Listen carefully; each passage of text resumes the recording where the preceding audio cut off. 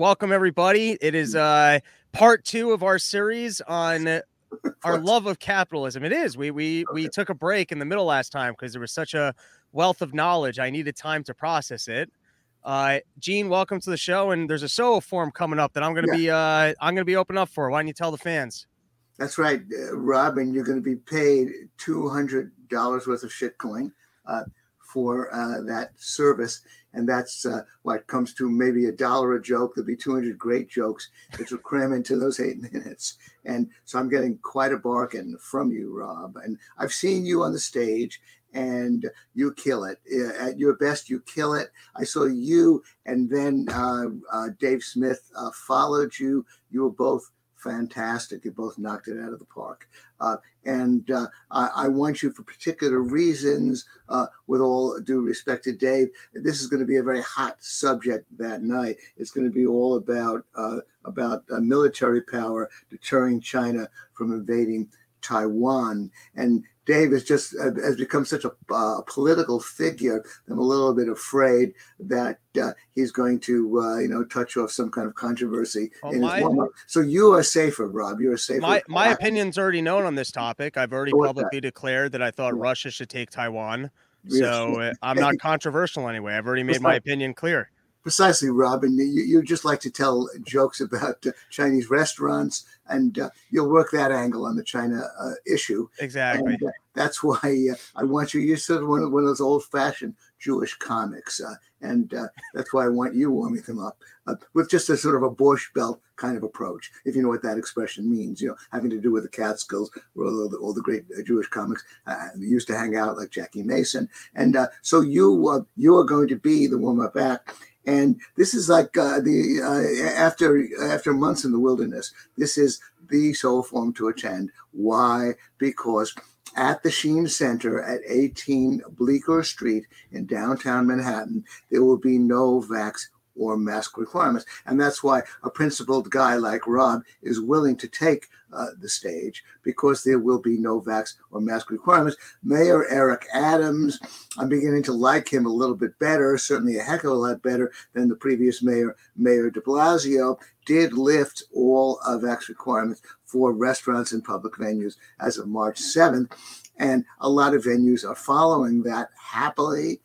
Some are not quite. But in any case, he lifted them. I don't think de Blasio would have done that. And so New York City is beginning to open up again to reasonable people. And that's very heartening for me as a denizen of downtown Manhattan. So again, no vax or mask requirements, and that's after many months. And Rob, you you wouldn't appear at the last time around when I had to impose the vax requirements, but at least you haven't repudiated me. You and Dave and Tom Woods, you've stayed loyal to me personally.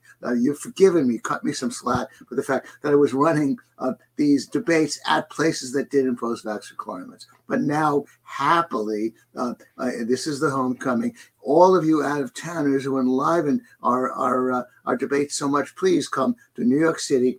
That's going to be on Monday evening, April 11th. There's enough time. I guess what, Rob, if you fly in, I guess you have to have vax requirements on the plane? No. I've been flying all over the country. There's no vax requirements for planes. Oh, okay, dude. Oh, well, I'm so ignorant. I haven't flown in months, and so I did have to. What am I talking about? Whatever it is, Rob. I'm an ill-informed guy. Well, that's good. So fly in, come in by train, plane, bus, or automobile from hitchhike. Hitchhike, exactly. And sorry for belaboring this ad too much, Rob, but I've got to take my time to say that this is going to be the SOHO forum of the year, Monday, April 11th, and that's again the doors open at 6. The proceedings start at 6:30. At around 6:34, I'm going to bring Rob Bernstein on as the warm-up act, and then the debate begins. And then there will be a reception in my home. I've gotten into that now format. My home is only 2 blocks uptown from the Sheen Center, and I think it's a good place. More sort of a funky atmosphere to have a reception. And we in the last reception, where there were no vaccine requirements, and where Rob did do an informal warm-up act. Look, Rob is willing to appear in the men's restroom of any bus station, as long as you bring enough attendees, because Rob just practically gives away his jokes. His jokes are invaluable, but he's willing to give them away. That's because he is a sweet and generous guy. So anyway, what else should we say about the Soul Forum, Rob, that I haven't said already 5 different times? Yeah, I think you covered it. It's a good hang. You got meatballs in the back. You can have a beverage. Food. Okay. Yeah. Look, Rob is a Jewish guy. He stuffs the food down. He brings it. Yeah, indeed. My wife is going to be catering the event at our home, and so of course Rob is looking forward to the food, just like any other Jewish guy is. Yeah. Yeah. And I also, the events are very informative, but I also find that they're ADD friendly because you know exactly how, like, you're never stuck in your seat wondering how long this thing is going. And everyone's kind of has their time commitments. So they got to get their point across. And before you know it, you get to the questions and you're like, that was the perfect amount of time for me to. So I find that like the flow of the events are really friendly for people like me. Oh, thanks, Rob. No, in most of our debates are an 80-minute format. We have to respect the clock. And I've got somebody in the front flashing cards when they're running out of time. So indeed, but 80 minutes for a one-on-one debate. People can speak in paragraphs. There are questions from the audience. There is, in fact, of course, as you know, the before and after Oxford style vote. You vote on our little. We have a program for this. You can access on your smartphone, and the audience votes yes, no, or undecided on the resolution. In this case, it's going to be the U.S. should use its military power to deter China from invading Taiwan. And you vote yes, no, or undecided on the resolution. Before the debate begins, yes, no, or undecided on the resolution after the debate ends. And whoever moves the vote in his or her favor wins the Tootsie Roll. I literally toss a Tootsie Roll at the winner. Who invariably those are old school. It's actually kind of a theatrical evening because there's a conflict between two people, and then there's a kind of a resolution at the end because of the Oxford style voting. Yeah. All right. So let's get into it right off the bat. My question for you, Gene Epstein, is let's imagine a theoretical world where you're in charge of the Fed and your decision is not to get rid of the Fed. So you're in charge. You respect that the institution is supposed to exist and that you have to mandate what the interest rate's going to be and predict inflation based on the interest rate that you're imposing on the economy. So I hand it to you to maybe give us a little bit of a picture here of what this tiny percentage increase, if it like, what's your inflation expectation over this next year? Are things going nuts? Is it because of the supply lines? Is it because of the money printing? Take it over. You know more on this topic than I do. Okay. Well, that's okay, Rob. You want to talk about inflation? Interesting. A little bit. I just want to inform the audience that Rob likes everything free flowing and unpredictable because Rob actually emailed me. I've got the documentation. He talked about the first question he did want to ask, having to do with the oil price. So I'm open. Oh, I skipped that. We can start with the oil pricing. That's a fascinating question as well.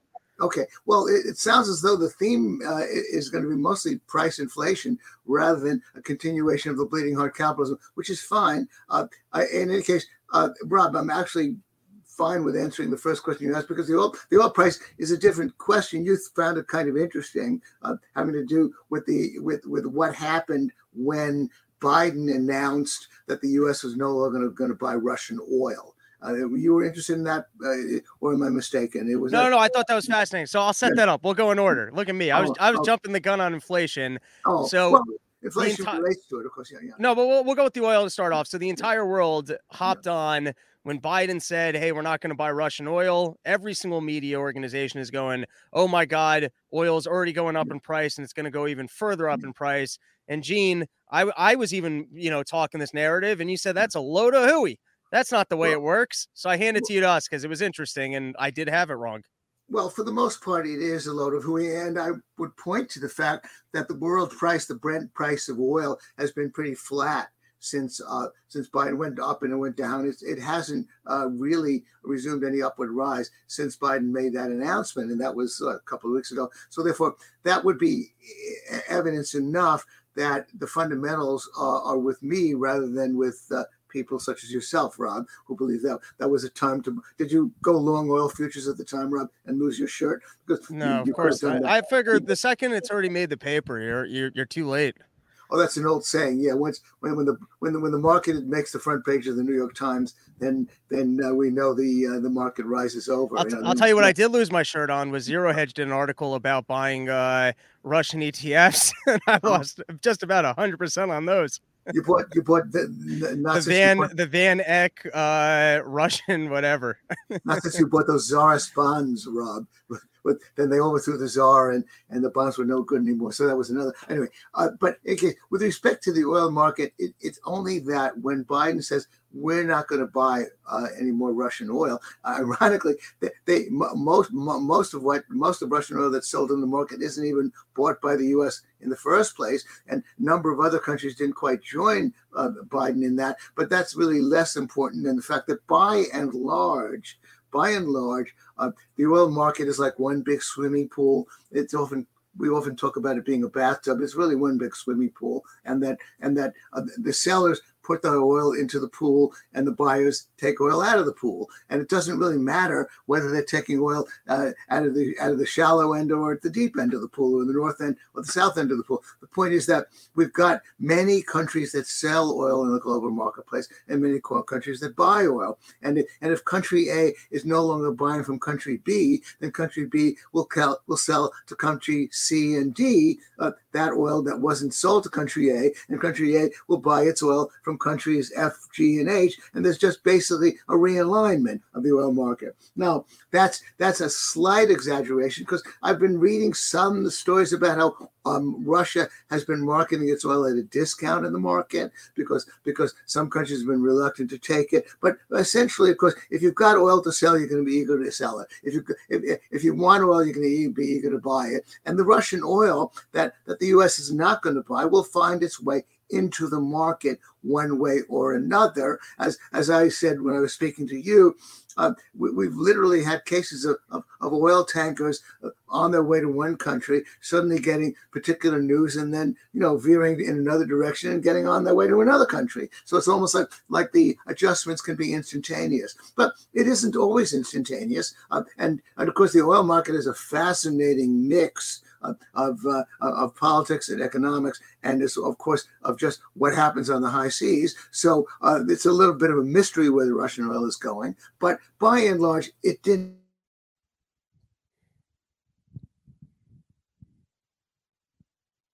Into the pool one way or the other, and however it goes in or is taken out is pretty much beside the point. So that's the only lesson. I guess you thought that was of interest, Rob, what I said. So then, I mean, this is a good segue into the inflation conversation. Yeah, okay, so in your estimation, is the reason why gas prices are where they currently are, is that a signal of inflation? And what? Well, as a matter of fact, I have to say, I don't have a complete explanation as to why the oil price has risen, so as far as it has, up to nearly $100 a barrel.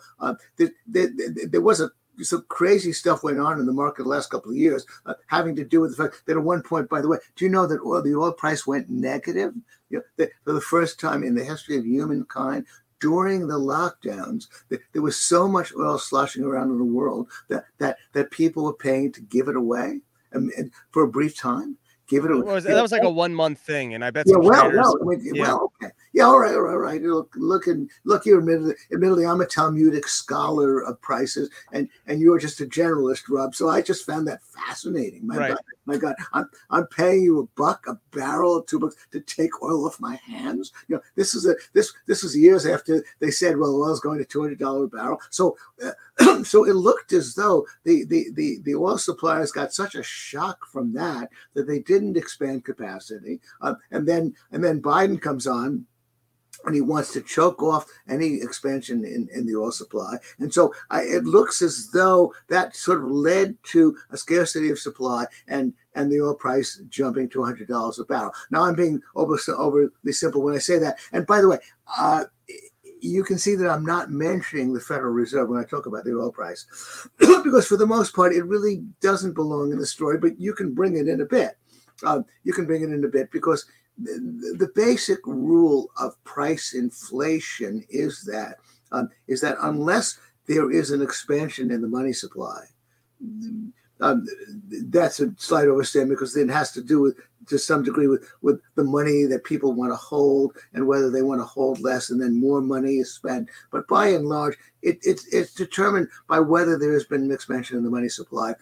The expansion in the money supply will bring an increase in the general array of prices. But if there is no expansion in the money supply, then if the oil price goes up, that doesn't mean there's really price inflation as we normally use the term, because all it means then is that people will have to spend money on oil, on gasoline, on heating oil, more than they usually do. That leaves less money for other things. And with less money available to buy other things, those things will tend to go down in price. And so the general array of prices will remain about the same. In a normal free market, the prices adjust to each other. If something becomes very scarce and a lot of people really want it, if there is, as we economists say, inelastic demand for that product, and that's, of course, true of energy.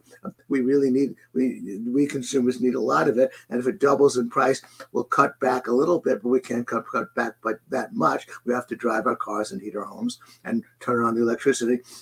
We'll spend more on that and less on other things. So again, it's a fundamental rule, of course, that only with an increase in the money supply can we get a general increase in the array of prices. But to get back to your point about oil and gasoline and heating oil, there was an absolute explosion in the money supply over the last 2 years.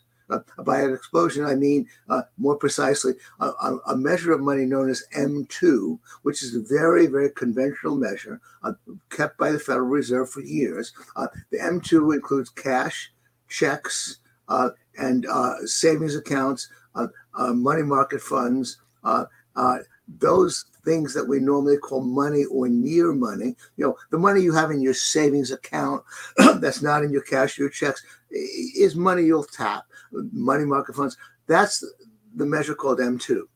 And over the last 2 years, 24 months, it's jumped by over 40%.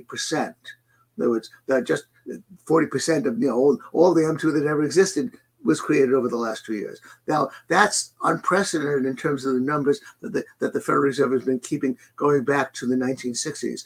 The biggest jump prior to that was in the 1970s when it jumped by about 29% in 2 years. A couple of times there were spikes of about 29%. We've had now 41%. And what happened in the 1970s? Well, the 1970s were also a period of very high price inflation. Double-digit price inflation in many years during the 70s. So again, I only link that up because my point is that clearly M2 has something to do with price inflation.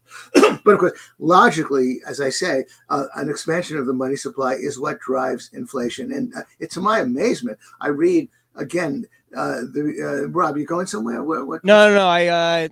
I'm boring you, Rob. Not even a little bit. It said that my battery was going to die, and I realized I hadn't plugged in the cord. All right, the usual problem with the technical problems that interrupt my flow, but that's okay. But anyway, so getting back to your question, if you want to link the oil price with the money supply with the Federal Reserve, then we do have somewhat of a link. On the other hand, I will say that the jump in the oil price was mainly sort of supply driven, and given the scenario I sketched a few minutes ago about what seemed to have happened with supply. Right now, by the way, it's interesting that a lot of small producers of oil are going bonkers with glee. The small producers are expanding. Domestic small producers of oil, relatively small. They are expanding their oil supplies very rapidly right now, and they're getting like $90 a barrel, $95 a barrel. They are on their way to becoming billionaires at this rate. I don't quite know why the majors are not expanding, but the domestic oil market, which consists of a lot of frackers, a lot of other smaller companies, is expanding the oil supply. So it is a price looking for a greater supply, and to some degree, it is finding it in domestic oil producers. But that's the oil story. You began by asking me about the Federal Reserve, and you threw me a difficult question. You said, no, you can't end the Fed. No. No ending of the Fed. It's now Chairman Gene Epstein. I'm now chair of the Fed. Yes.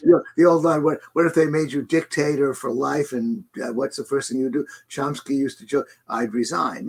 What if they made you chairman of the Fed? My answer, well, I'd resign. I'd say, no, you've got to end the Fed. I don't belong in this Soviet style organization of trying to allocate the price, the most important price of all, the price of money, the price of credit, the interest rate. But you've asked me the stumper, Rob, because you like to be hard on me and get me at my best. Draw me out and give me questions that are so difficult. Not even Chairman Powell can answer them, and not even Dave Smith. So I'll answer the question. But before we get to the stumper, I actually think that there's a building block that maybe we should add to the conversation, which is if we look at oil and we say, hey, it does seem like this isn't entirely price inflation, but it's somewhat in regards to supply line issues.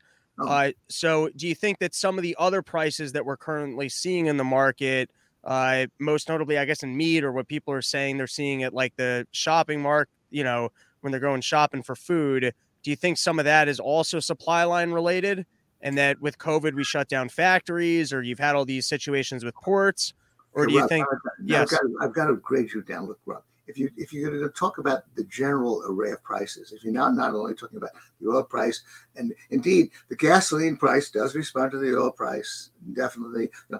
People who sell the stuff at the pump, if they're paying a pile of dough, if along the pipeline the crude oil costs a lot, then the gasoline price is going to rise as well. But if you're now talking about the whole, if you're not broadening it to what I prefer to call the array of prices, that's a word that an Austrian would use. They're not the price index, but the array of prices. If you're talking about all of these prices, food, cars, services like massages, all of these prices that are rising, then, as I've said, if it depends on what's happening with the money supply. Why? Because now we're talking about all the prices. Because, as I've said, if the oil price is spiking and gasoline price is spiking and heating oil prices are spiking, then you and I've got to spend more on this stuff. But if there's no more money in the system than there was a year ago, then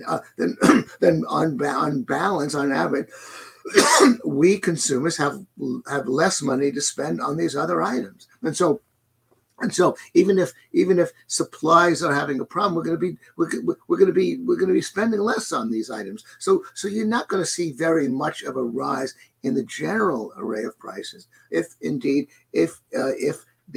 money supply remains flat, because what goes for what that much more that goes for gasoline and heating oil will be that much less that goes for other things. And so it's a little bit of a confusion to say that this has been a general supply side issue having to do with supply chain problems. So again, I'm oversimplifying a little bit, but I'm trying to get us down to earth and recognize that if the money supply was stable, and they're stable, in fact, money supply is stable, and the more goods, then prices will be generally falling. But and again, I'm not saying the supply side isn't affecting things a little bit, but as a general approximation, it's a complete confusion to talk about how the supply side can be driving the general array of prices up, or the price indexes as conventionally measured, the consumer price index, the personal consumption expenditures, a price index. Those price indexes cannot be driven up unless there's an expansion in the money supply. You see the logic. If there's no more money, then we just have that much less to spend on other things. If indeed the oil price, of course, is unique because of what we call inelastic demand. It does mean that if the oil price rises, then gasoline and heating oil will become more expensive, and we're going to be spending more on those items because of inelastic demand. If the price of peaches rises, Rob, then you'll obviously eat more nectarines. So the price of peaches isn't even going to affect very, very much. You won't pay that high price for peaches. Very few people will. But You will when it comes to energy. So, of course, the energy will indeed bring about price declines in the other items because the demand for energy is inelastic. Have I explained it well enough, Rob? Or are you still dubious about what the heck? No. So I do have one question, but essentially, the biggest indicator of inflation is the M2 money supply. We've had it at the highest level ever, which is 40%. Right? It was a 40% increase. And we have a general rule that the only reason you would see prices raising across the board is because of price inflation. Because if not, you would just see what? Because of price inflation has occurred because of an explosion in the money supply. Price inflation, which refers not to an oil price rise, but to the general array of prices. Most prices are up. Now, couldn't an increase in specifically the energy costs, because what you're saying is if I got to spend more money on energy, and let's say I rent out hotel rooms, I know that people are spending more money to get to my hotel, so I'm going to have to reduce the rate of my hotel rooms because people have less money to spend on the hotel. Unless you do, they will have less money. I mean, this is almost a matter of simple arithmetic. No, but don't you also have, though, that there's a rate of profit that everyone's looking for. And so if I have to spend more money on gasoline and the energy to operate my hotel, then I'm forced to increase my costs. I mean, I'm forced to increase it because otherwise I'm going to be like, I'm not hitting the profit that I need. Like, doesn't in some way the energy costs actually push everything up because people are going to demand more because operating costs them more? Well, you ironically, without realizing it, Rob, have put your finger on something else that's in common parlance, which is called the potential for an oil price shock. Now, I don't deny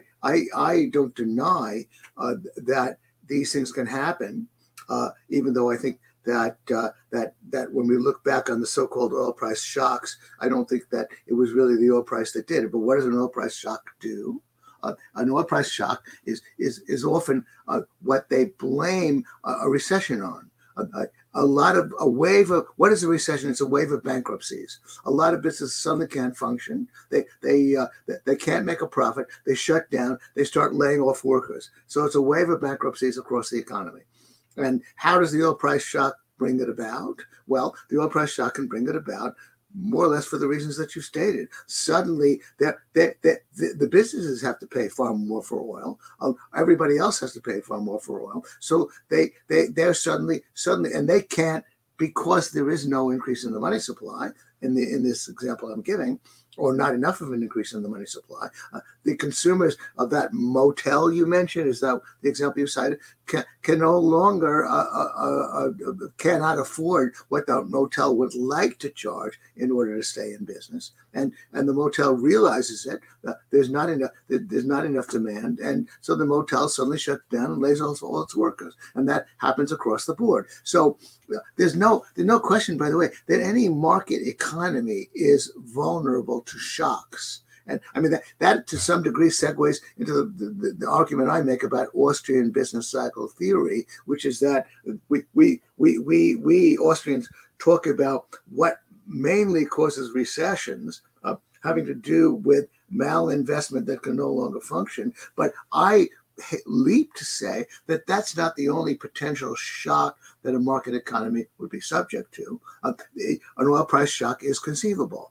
The example that I used to like to cite is, let's say everybody goes kosher tomorrow morning, and nobody is going to buys non-kosher food as of tomorrow morning. All that non-kosher food is on the market, but nobody's going to buy it. There's going to be a wave of bankruptcies, a wave of people businesses laying their laborers off, and that could cause further problems.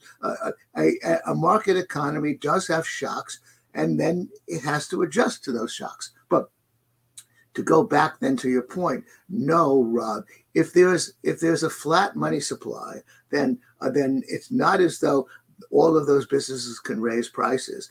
They'll simply have to tolerate charging lower prices and see if they can survive. Their costs are going to rise, and their prices are going to have to either remain flat or down, because people will not have the money to afford those items, because they are already spending a lot more money than they used to on energy. So that's why energy matters. So you're talking about an oil price shock that could bring a recession, a wave of bankruptcies. You're not talking about an inflation response. Again, follow the arithmetic, Rob. If there's only 10 trillion, matter of fact, I don't even know my M2 numbers offhand. There's only 10 trillion M2 in the economy, and a year later there's still only 10 trillion M2, no more money than there was the year before. Then prices are not going to rise in general. If the oil price rises substantially, all that will happen is the oil price will rise and other prices will fall accordingly, and the general array of prices will remain approximately the same. But if there is that oil price shock, and if it makes it difficult for a lot of businesses to function because of reasons I stated, it could bring a recession. So just to put it in very simple terms, if you own a business, you want to charge more money for your services. Plain and simple. If you want to make more money as opposed to less money. So I hate it Rob, I'm going to let you finish that, even though I hate when you say that, but go ahead. Okay. So if every single business finds out that they can raise their prices and people will still purchase their items, there's only one reason why that could have happened, and it's inflation. And then if you look at the M2 money supply and it's increased, then just more. Okay, raise up. Okay, all right. You sort of rescued your point about raising prices, because I like to make the point that so many of the major fortunes have been made not by raising prices but by cutting prices. And that a businessman wants to maximize profits, right? And the different ways of doing that: improve the quality of what you sell, convince those people that the quality is so special that they should pay more for it or should buy more of it. But another way is to simply cut prices for standard items. And that's basically how Jeff Bezos became a billionaire. At least that's how he catapulted himself. That's how Sam Walton became a billionaire of Walmart. Sam Walton of Walmart. He basically sell name brand items in large stores and cut the prices, and that's how you become a billionaire. But okay, that's a bit of a digression. Getting back to the point, you're now trying to talk about a scenario of inflation heating up, and what's my point there? I want to throw in a footnote about that M2. I want to say that the source of that explosion in M2 is essentially that the Federal Reserve has also seen an immense spike in the purchase of government bonds. There's a chart kept by the St. Louis Federal Reserve on how many bonds issued by the U.S. Treasury has the Federal Reserve bought over the last year, over the last 2 years. That too has exploded. How does the Federal Reserve buy those bonds? It basically prints money, creates the money with which to buy those bonds. So we're financing more of our own debt. Financing more of our own debt, exactly. So through the explosive purchase of those bonds, M2 has exploded.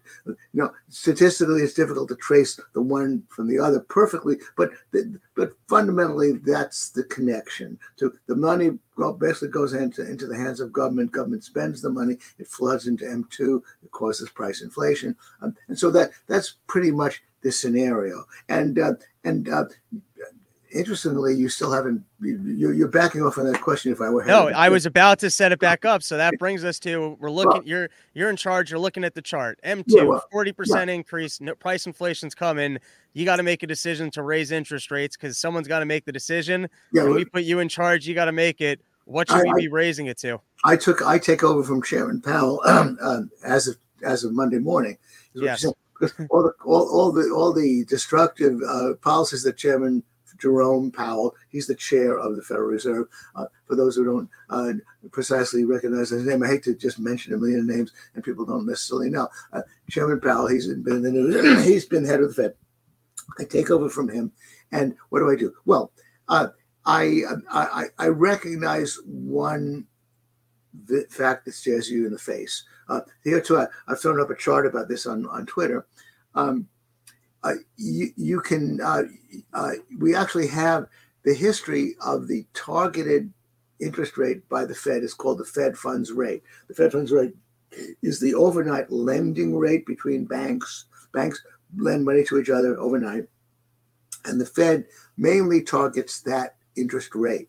Targets it by either, actually an announcement effect can often target it. It targets that interest rate by buying and selling bonds and focusing on the interbank market by so doing. We could set aside those particular logistics. I'm only setting it up for the Fed funds interest rate, which is historically the main interest rate, the short-term interest rate that the Federal Reserve has used as an instrument of policy. But what's the next part of the story? From 1960 to 2010, over a 50-year period, that Fed funds interest rate was almost always above the rate of the 12-month price inflation. If you just put the trailing 12-month price inflation, from December to December, January to January, February to February. The rolling 12-month rate of price inflation measured by the CPI or by the PCE, then check the Fed funds rate. The Fed funds rate was generally higher, almost always higher than the rate of inflation from over the 50 years from 1960 to 2010. Although by 2010 it began to slip. In the 1990s, of course, I guess you're too young to remember that. The Fed funds rate was at 5%, 5.5%, and the inflation rate was 2%, 3%. So it was normal for the Fed funds rate to be above the rate of inflation, as measured by the trailing 12-month interest rate, the 12-month rate of price increase, as measured in that way. And so we took that for granted. Why do you take that for granted? Because these interest rates are rates at which people lend and borrow. Because if who it is right, pay me more returns than just inflation. What? You'd have to pay me more returns than just the inflation. Exactly. Who in his right mind is going to lend money at below? Now, mine is a crude measure because I was dealing with the lagged. The 12-month rate lagged, but it's approximately right because the 12-month rate lagged was usually what was happening over the following 12 months. So it was a general measure of the relationship between the interest rate and the rate of price inflation. And just as you said, as I'm about to say, who in his right mind who expects price inflation to be 5% would lend money at 4%? Excuse me, unless somebody's really forcing you in a free market. If indeed a free market did have a 5% price inflation, I could set up a hypothetical where that could be the case, even though it's very unlikely in a free market because the money supply isn't going to jump by that much, but it's not inconceivable. I could set it up. There would be an adjustment. The lenders would begin to insist on what we in the economics parlance call a real rate of interest. The real rate of interest is, of course, the inflation-adjusted rate of interest. So again, I've been, I think, maybe rather garrulous and simply talking about how in those 50 years from 1960 to 2010, the Fed funds rate was above the rate of inflation. Since 2010, which has now been 11, 12 years, going on 12 years, the Fed funds rate has been below the rate of inflation. And this is now more than a decade, and I'm just looking at conventional numbers. I'm almost talking in conventional terms. If I were a congressperson and I didn't have much imagination, and my assistant put this in front of me, I would say, Chairman Powell, 50 years of the interest of the targeted interest rate being above the rate of inflation, and for the last 12 years it's been below. Why this departure in policy? You're a pretty radical guy. What the heck have you done? What have you wrought? And now we find that that the plans, when we're looking at 6% inflation, 5% inflation at a minimum, the plans are to raise. What happened last week was the interest rate was raised to, I'm even forgetting them, to something like a quarter of a point, or was it one less? It's still less than half a percentage point. And what is going to be raised to over the next year or so? The ambition is to raise it by small degrees up to 3%. 3% still below the 5% rate of inflation that seems to be, or 6% that seems to be plaguing us. And so what kind of inflation fighting policy is that? And again, I'm hardly sounding like some kind of, I hardly need to be any kind of extreme free market Austrian to make that point. The Wall Street Journal is making that point. The Wall Street Journal, is basically sort of oriented toward the free market, but they do believe in the Fed, and they're not too keen on Austrian economics. My point is that this is just insanity. Insanity just in relation to the 50-year policy of the Fed prior to 2010. So that's the reality of what's going on. And on top of that, we have Biden and other fanatics talking about how the government, Joseph Biden, because you've heard of him, he's the president. He does not. He specifically repudiates the idea that the government has anything to do with the price inflation that has arisen. And then we have so many left wingers talking about how it's all about corporate greed, or all about some of the crap that you've been handing me, Rob, about how it's all supply chains. When I try to belabor the point that again, it's got to be the money supply. Arithmetically, it's not possible for it to be otherwise. So the picture I'm painting is that if I were chairman of the Fed Monday morning, it would be a difficult education that I would have to impart to the White House, impart to the media.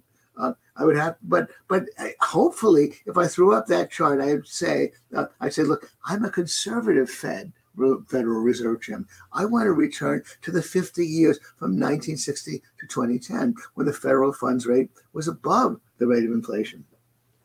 I need to target that. We've had 11 to 12 years of insanity of fixing an interest rate below the rate of inflation, and I'm inheriting a Fed that now plans to raise it to 3%, still below the rate of inflation. And so that's the burden that I would have to take on, and I would declare my aim to lift the interest rate above the rate of inflation. Yeah. Firstly, fascinating and insightful, because I was unaware of any of this. So I appreciate, and it seems pretty crystal clear when you put it that way. Hey, we've been running with this metric for 50 years. Like, why are we not running with that metric? My question for you, though, it's kind of a technical one, which I think also amplifies the mistake that Powell is making at this time. Yeah. So the question is, so I would assume that the way that the Fed is manipulating the Fed fund rate to keep it below the rate of interest is that they're making money available to the banks so that they can, I guess, afford, like, what specifically is the process of them being able to manipulate that Fed fund rate to keep it below the rate of interest? And I assume it's that they have to stop saying the rate of interest. The Fed funds rate is an interest rate below the rate of price inflation. You said, wait a minute. They're keeping the Fed funds interest rate below the rate of price inflation. Below the rate of price inflation, I would think that you have to be making money available to the banks, which would then increase the money supply, and then also increase the exact problem, which is that you've increased the money supply so much that there's more inflation. So it sounds to me like that the exact policy would be basically just fueling more inflation. Okay, all right. There, you've raised another good question. Finally, Rob, please with this, watch it with the economic grammar. Admittedly, it's a little bit difficult, and I don't know if we've lost the audience because I'm speaking with a lot of this is like Fed speak. I'm trying to explain it clearly, trying to get it across. It is called the Fed funds interest rate, and I latched upon it because has been the targeted policy since 1960 and before. So that's why it's got that history. That's why I wanted to mention this 50-year history. But getting to your question, you do hit upon an issue. If you flood the market with money. By the way, what's also been happening as a departure from the past is that the Federal Reserve has been buying up, has been targeting interest rates all along what we refer to as the yield curve. And it hasn't just been targeting the short-term interest rate. It's been unprecedentedly starting what's known as QE, QE2, QE3. It's been targeting mortgage interest rates, 10-year interest rates, by buying up. If you buy a bond that has a fixed coupon and you raise its price, you lower its interest rate. You lower the difference between the price of the bond and the return on that bond. So it's been buying up bonds all along the yield curve in order to lower all the interest rates.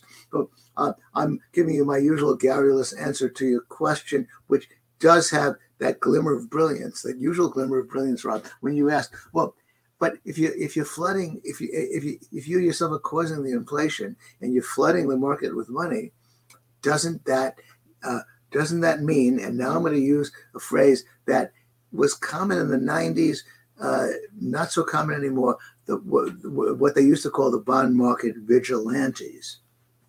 The bond market vigilantes was a nice phrase because the vigilantes are always, citizen. The vigilantes, of course, Rob Bernstein commits a crime. The vigilantes, hang him high because he's committed a crime. And so on. The vigilantes then are not government. The vigilantes are just the private citizens. So who are the bond market vigilantes? The bond market vigilantes are those who say, hey, look, the goddamn inflation rate is 5%. Money supply is going through the roof. Who the heck? We've got to dump our bonds.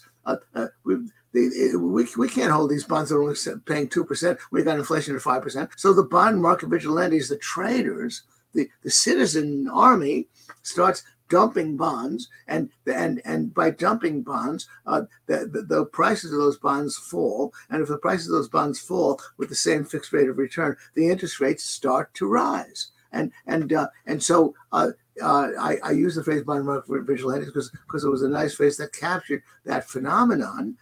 Although, of course, it sort of implied that the government should have some role in the bond market. Really, it shouldn't. The vigilantes, the traders should be in charge in any case. But your question is, how can this continue?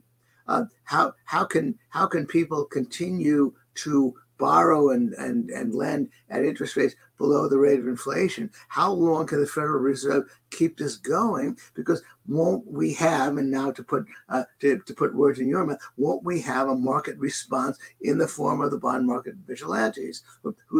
Won't we have a reaction? And that has puzzled me that we have not had it yet. The Federal Reserve now has been so dominant, and I guess the degree to which the traders sort of trust the Federal Reserve has been so great that we do have this craziness. We have long-term bonds that are going for only a little over 2%, when one would think any rational person would recognize that the inflation prospects over the next 10, 12, 15 years are certainly for a higher rate of inflation than 10, 12, 13%. So to answer your question, I believe that inevitably this is going to bite the Fed in the ass and that the interest rates are going to rise. But I will say that at least the Fed is marching in the right direction now. At least it is raising interest rates, but it is the plan is to raise the Fed funds rate by 3%. My point is that I would have to declare as Fed chairman that that's not enough. We've got to catch up and then start exceeding the rate of inflation in order to go back to where we were, the policies pursued by my predecessors from 1960 to 2010.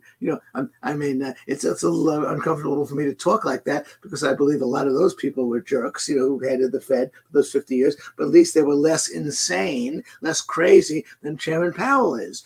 At least they did something reasonably sane by maintaining the Fed funds interest rate above the rate of inflation. But again, my usual garrulous answer to your question, Rob, which is that the market will probably respond sooner or later by raising the interest rate. We can add further that there's an insatiable demand on the part of the government to continue to borrow in order to finance its spending plans over the next 10, 20 years. So one way or the other, we are headed for real problems down the road. I believe that we are on a trajectory of increased price inflation over the next 10 years or so. But you wanted to say something. No. So I guess just to slightly add to the picture that you're painting. So at some point, there's only so much of the debt that the Fed can just buy without continuously pushing up inflation And so they're going to be in a situation where they're forced to basically raise interest rates and actually finance some of the debt by selling bonds, not just to itself. Well, yeah, they're beginning to move in that direction, and they're beginning. Last week, it was announced that they're raising the target by it was a quarter of a percentage point, and that the plans are to continue to inch it up by a quarter percentage point up to about 3%. They are they hold an immense amount of bonds. They're going to stop doing that. All the Fed has to do, by the way, is simply stop expanding its holding of bonds, because those bonds mature. So its holding of bonds will simply wind down if it simply stops buying more bonds, because bonds mature and disappear. That's the nature of a bond. You own a 20-year bond, it matures in 20 years. It no longer exists. Bonds disappear over time. So they can do that. So they are taking baby steps in that direction. My point only about price inflation is that it's clearly they aren't doing enough, and they're acting in an atmosphere where what I've just said, I guess I could say the Wall Street Journal is echoing that same point. That this is hardly what we would call inflation fighting, what the Fed is doing. Again, because they're maintaining interest rate too low. But you're not hearing it from the New York Times. You're not hearing it from the progressive left, from Joe Biden. There's the same kind of idiocy about the nature of price inflation, which I'm almost embarrassed that it sounds as though I've been talking in complicated technical terms by saying, look, if there's a fixed money supply, how can there be a rise in prices? But again, I'm almost bothered. I'm making it sound more complicated than it needs to be. Back in the 1970s. I actually think the analysis has been highly worthwhile, because I'm never aware of like the technicals of, I guess, how, like, what exactly the Fed's doing in relation to the banks, or like, so you're giving us a lot more of like the technicals of how this actually takes place and some of the key indicators they should be looking at. So I actually think this has been very worthwhile. Okay, I mean, I hope I'm not admiring us in too much of these, the banking stuff where our eyes were glazed over. But I wanted to just recall the past that I lived through in the 70s. President Gerald Ford, he was president for a while.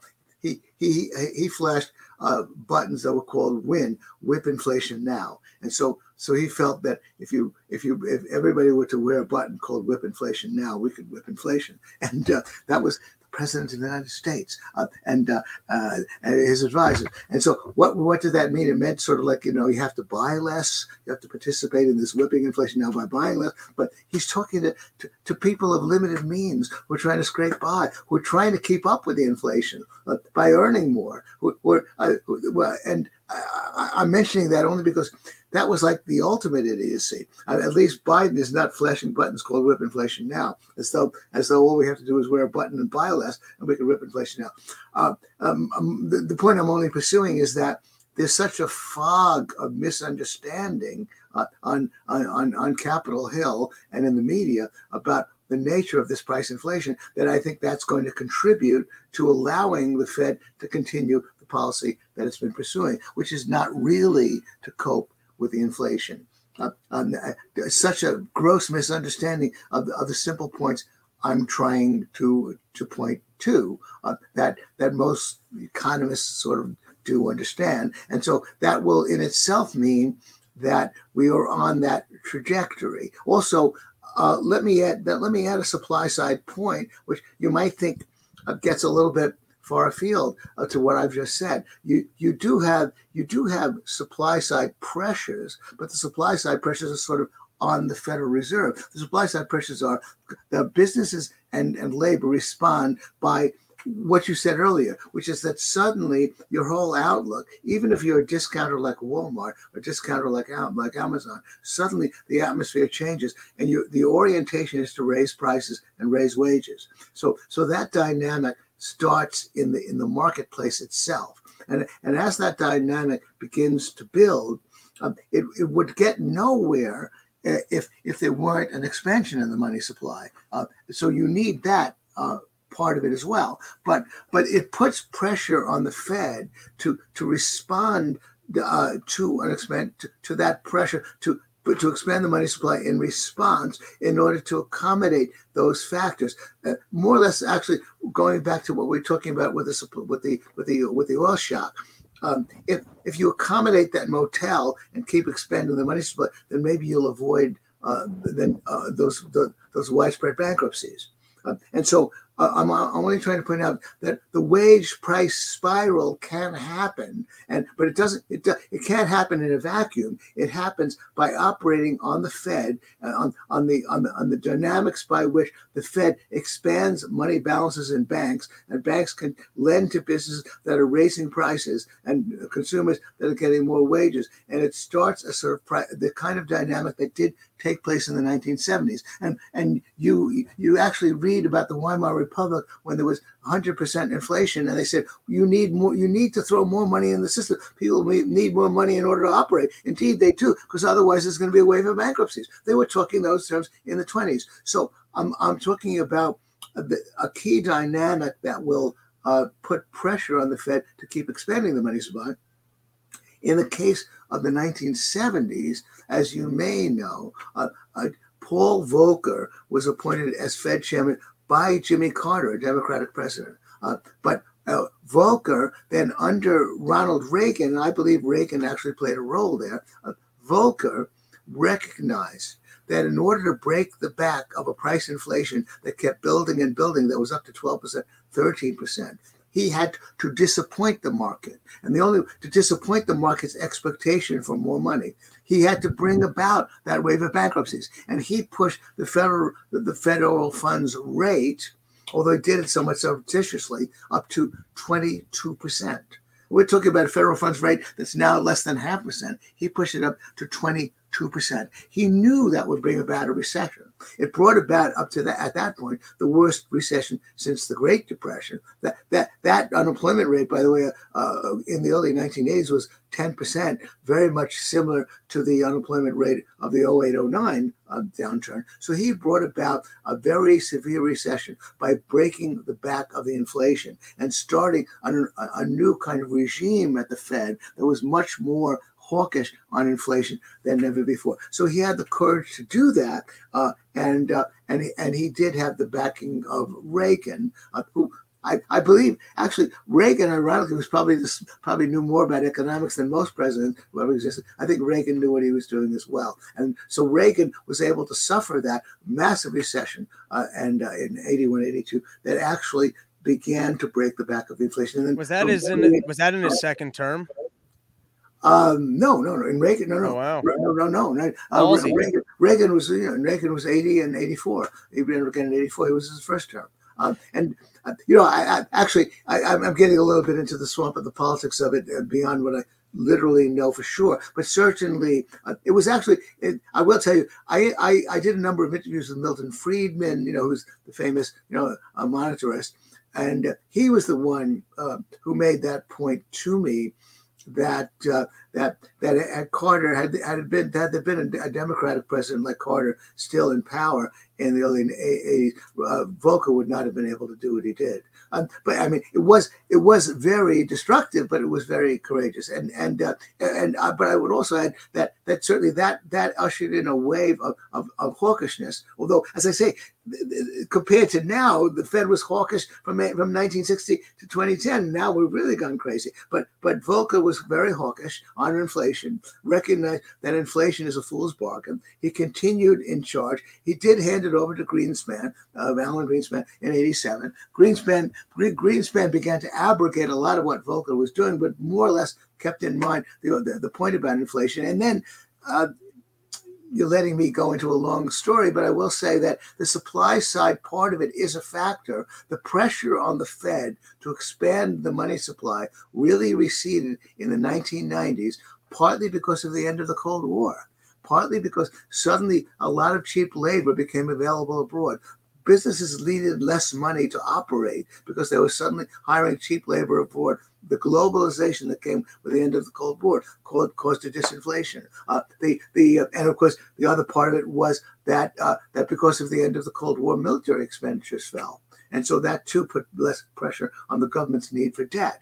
And so there was another factor. So I'm giving the whole long story of price inflation. I could continue with it, but maybe you want to ask a question, jump in and get back to the present day. Yeah. No, so here's my next question for you. So we've got a picture here where M2, it's increased by 40%. We're starting to see inflation.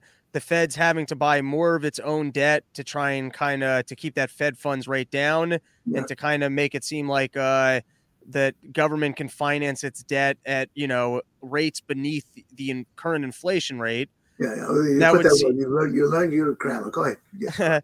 So it would seem to me that with the dollar, on pace to lose more and more of its value, do you think we have any risk here of other countries going, why am I holding so many dollars? Why am I transacting in this? Can we hit a level of inflation where more countries go, hey, I can't afford to be holding dollars? Yeah. I'm a little skeptical that that's going to be a problem right now. Partly because when you think of that, the dollar, you have to think compared to what? And Europe seems to be having more trouble than even we are. I mean, Europe has always been screwier in most of its policies in terms of economics than the U.S. So compared to the euro, how's the dollar going to do? China, that's the Chinese currency, the yuan, or it's called the renminbi. How is China doing?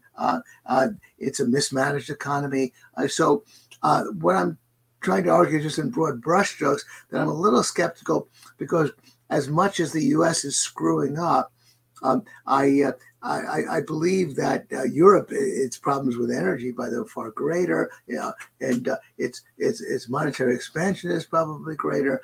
Usually, if the U.S. is screwing up, the Europe and China are screwing up even worse. Of course, I guess I've stated something about China that sounds a little bit off the wall because we're supposed to think that China is such a bunch of smart people. But of course, I think they're basically a screwed up centralized economy that they've marched in the wrong direction. And so compared to the alternatives, I don't think the dollar in relation to other currencies is going to decline.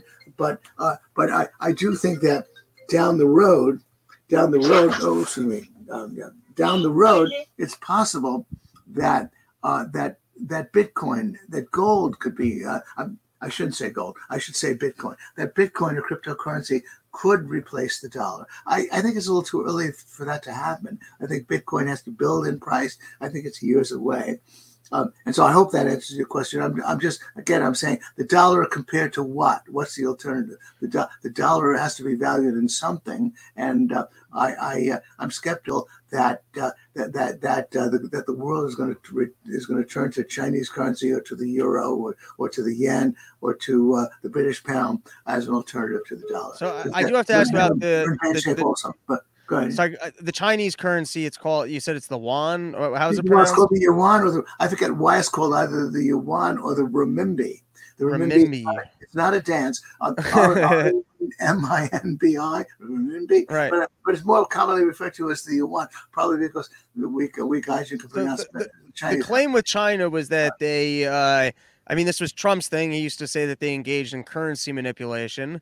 I do think that China does not want the value of their currency to increase because they mainly export. And so that seems to be kind of a long running story with them. And I think in broad terms, some of the mechanics of that was that they bought a lot of foreign debt. So they wouldn't let basically profits back into the country and increase the value of their own currency. Now there's talk this past week, it was in the Wall Street Journal, about Saudi Arabia being in talks about maybe pricing more oil contracts in yuan and basically, selling directly. But when I saw that, I was like, there's been this long running story of kind of the petrodollar and maybe but it seems to me like other currencies don't want to appreciate. It would seem to me that perhaps that even China wouldn't want that because that's been kind of against their entire economic strategy for the last, 30 or 40 years. Mm-hmm. Yeah. Well, that sounds like an additional factor that sort of it's really, you know, what we call mercantilism in a way. It's this myth that you get rich by selling a lot of your goods abroad, when of course, obviously, a simple-minded person would say, you only get rich by acquiring a lot of goods, not by selling. The next part is you sold a lot of goods, you want to acquire a lot. But the dominant elements in many countries, certainly like China, want a cheap currency so they can sell more rather than an expensive currency so they can buy more. And one would think it's a two-edged sword. If the dollar is cheap, for example, then obviously our manufacturers can sell more. But if the dollar is cheap, then you and I buy less. So it's a two-edged sword. But getting back to your point about whether the dollar is going to decline in value, as you indicate, there's the Chinese probably don't even want it to happen. On the other hand, I think it can happen. There can be. I think that if we're going 10 to 15 to 20 years down the road, and we hit the potential for a really severe fiscal crisis, it could be, for example, a flight out of dollars that are invested in our stock market. There's a massive amount of foreign money, and first of all, invested in our bonds. 1/3 of our bonds are held by foreigners. More than $1 trillion worth of U.S. Treasury bonds are held by the Chinese Central Bank. You know, a joke I like is, if the U.S. goes to war with China, it will have to do it. It will have to finance the war with money it borrows from the Chinese. You know, we're going to go to war with a country that owns over $1 trillion worth of our debt. You know, that's kind of unprecedented. Although, of course, the Chinese actually have not been acquiring more of our debt over the last few years, but they came out of nowhere. Starting in about 2000, they started buying up our debt like mad, and they're up to over $1 trillion. The Japanese own over $1 trillion of our debt. And so getting back to the scenario that I mentioned, if there is a major fiscal crisis, if there's a collapse in our stock market, there'll be a lot of selling of stock by foreigners, so we could have what has been alliteratively called the Dow dollar death spiral. People, the foreigners, start dumping stocks, and in that case, they're dumping dollars. And then if the dollar declines, then the value of their stocks decline even further, because in terms of their own currencies, so they dump even more, and that could cause bad times. But I guess I want to speak when you and I were speaking the other day, just informally, because I want to speak about the fact that there is a desire on the part of the traders of the world to trade in one currency, and that the free market generally gravitates toward one currency because that facilitates trade, and the dollar has been the convenient choice. I do dissent from those who think that it's all a plot on the part of those brilliant people in Washington who often know nothing about economics to keep the dollar dominant in the world. I don't think they're smart enough to know how to do that. I think it's basically been determined by the market that the dollar has become dominant because it facilitates trade in the world. And that for things to be priced in dollars simplifies trade, and so there's a preference to hold dollars, and that's that's kind of a network effect that's difficult to alter. So all of the predictions, for example, that Peter Schiff has been making, that the dollar is going to decline in value, it hasn't happened month after month after month. I don't think it's likely to happen over the next couple of years. But I've been wrong before, so who knows? But again, I think that the dollar isn't that what makes being an economist such a lucrative profession? Is you get to be wrong a whole lot. Well, I like to think of myself. I guess I'm perverse that way. When somebody calls me an economist, I like to say, no, I'm not an economist. I'm actually a social commentator, and I've learned the only thing I've ever learned is that if you're really going to understand what goes on in the world, most subjects like history and sociology and psychology are not that difficult to grasp, but economics is a little bit challenging. So if you focus on learning economics, then the rest comes easy. You and I want to comment and interpret the world. So I'm an interpreter of the world, and I don't make my living making investment recommendations, and so I don't like to think of myself as a forecaster.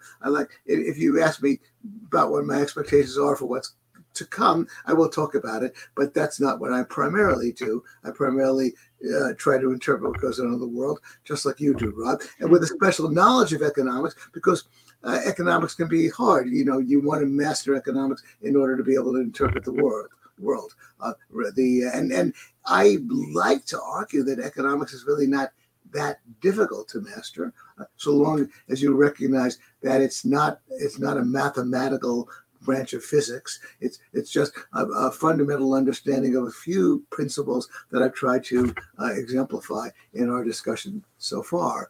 All right. So, Gene, we're an hour and 10 in. Oh, do you want to do a part 2 right now on the second part of the book, which is the unintended consequences of government interfering with free markets, or do you want to save that for another Saturday?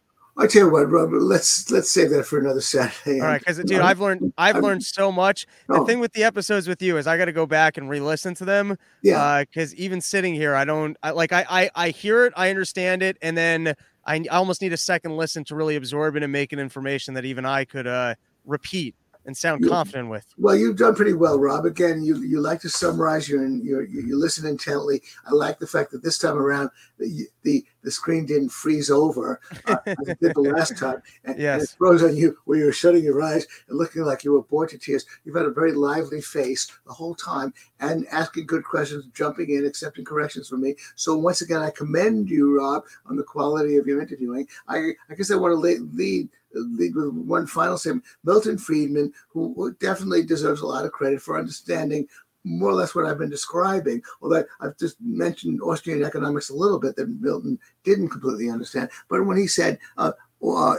inflation, I would say price inflation is always and everywhere a monetary phenomenon. It requires an increase in the money supply. That should sort of be a no-brainer. Although I will add to that and say that an expansion of the money supply is kind of necessary to a price inflation. It's a sine qua non. It can't happen unless you have a price inflation, unless you have a monetary inflation. Price inflation cannot happen unless you have a monetary inflation, an inflation of the money supply. On the other hand, it may not be sufficient. There are other factors involved, and the factors that are coming into play are we have a tight labor market, so wages are rising, and we have indeed supply chain problems. So in a way, I'm conceding your point. So there's a kind of a supply side pressure, but the supply side pressure is operating on the Federal Reserve. It would not mean anything at all if there weren't an institution there that's expanding the money supply. On the other hand, so that's why my portrait has been a little bit complex, because I'm not discounting, I'm not ignoring the fact that there are legitimate supply side pressures involved. And then I guess I should add once again that the source of this increase in the money supply is the government. The government sells its bonds to the Federal Reserve. The Federal Reserve prints money to buy those bonds. There's been an explosion in those bond purchases over the last couple of years. And so that's the link. That's why the federal government is at the source of this, why the fiscal policy is at the source of the monetary policy. The fiscalists need to sell their debt. They're selling their debt to the Fed. The Fed is printing money in order to expand the purchase of that debt, and that has led to an expansion in the money supply, which has in turn led to the price inflation. And I guess I'm talking too fast in order to summarize, but that's more or less it, Rob. And so listen to what I've just said, slow it down and listen to it step by step, and then you can grasp it all. This has been great. Thank you so much, Gene. Always a pleasure. And we're going to have to schedule another one soon so we can finally do part 2 in the series on bleeding heart capitalism. And I look forward to seeing you, Rob, in the flesh at the Soul Forum on April 11th, Monday evening, along with all your other fans. Thanks a lot. Beauty. Have a great one.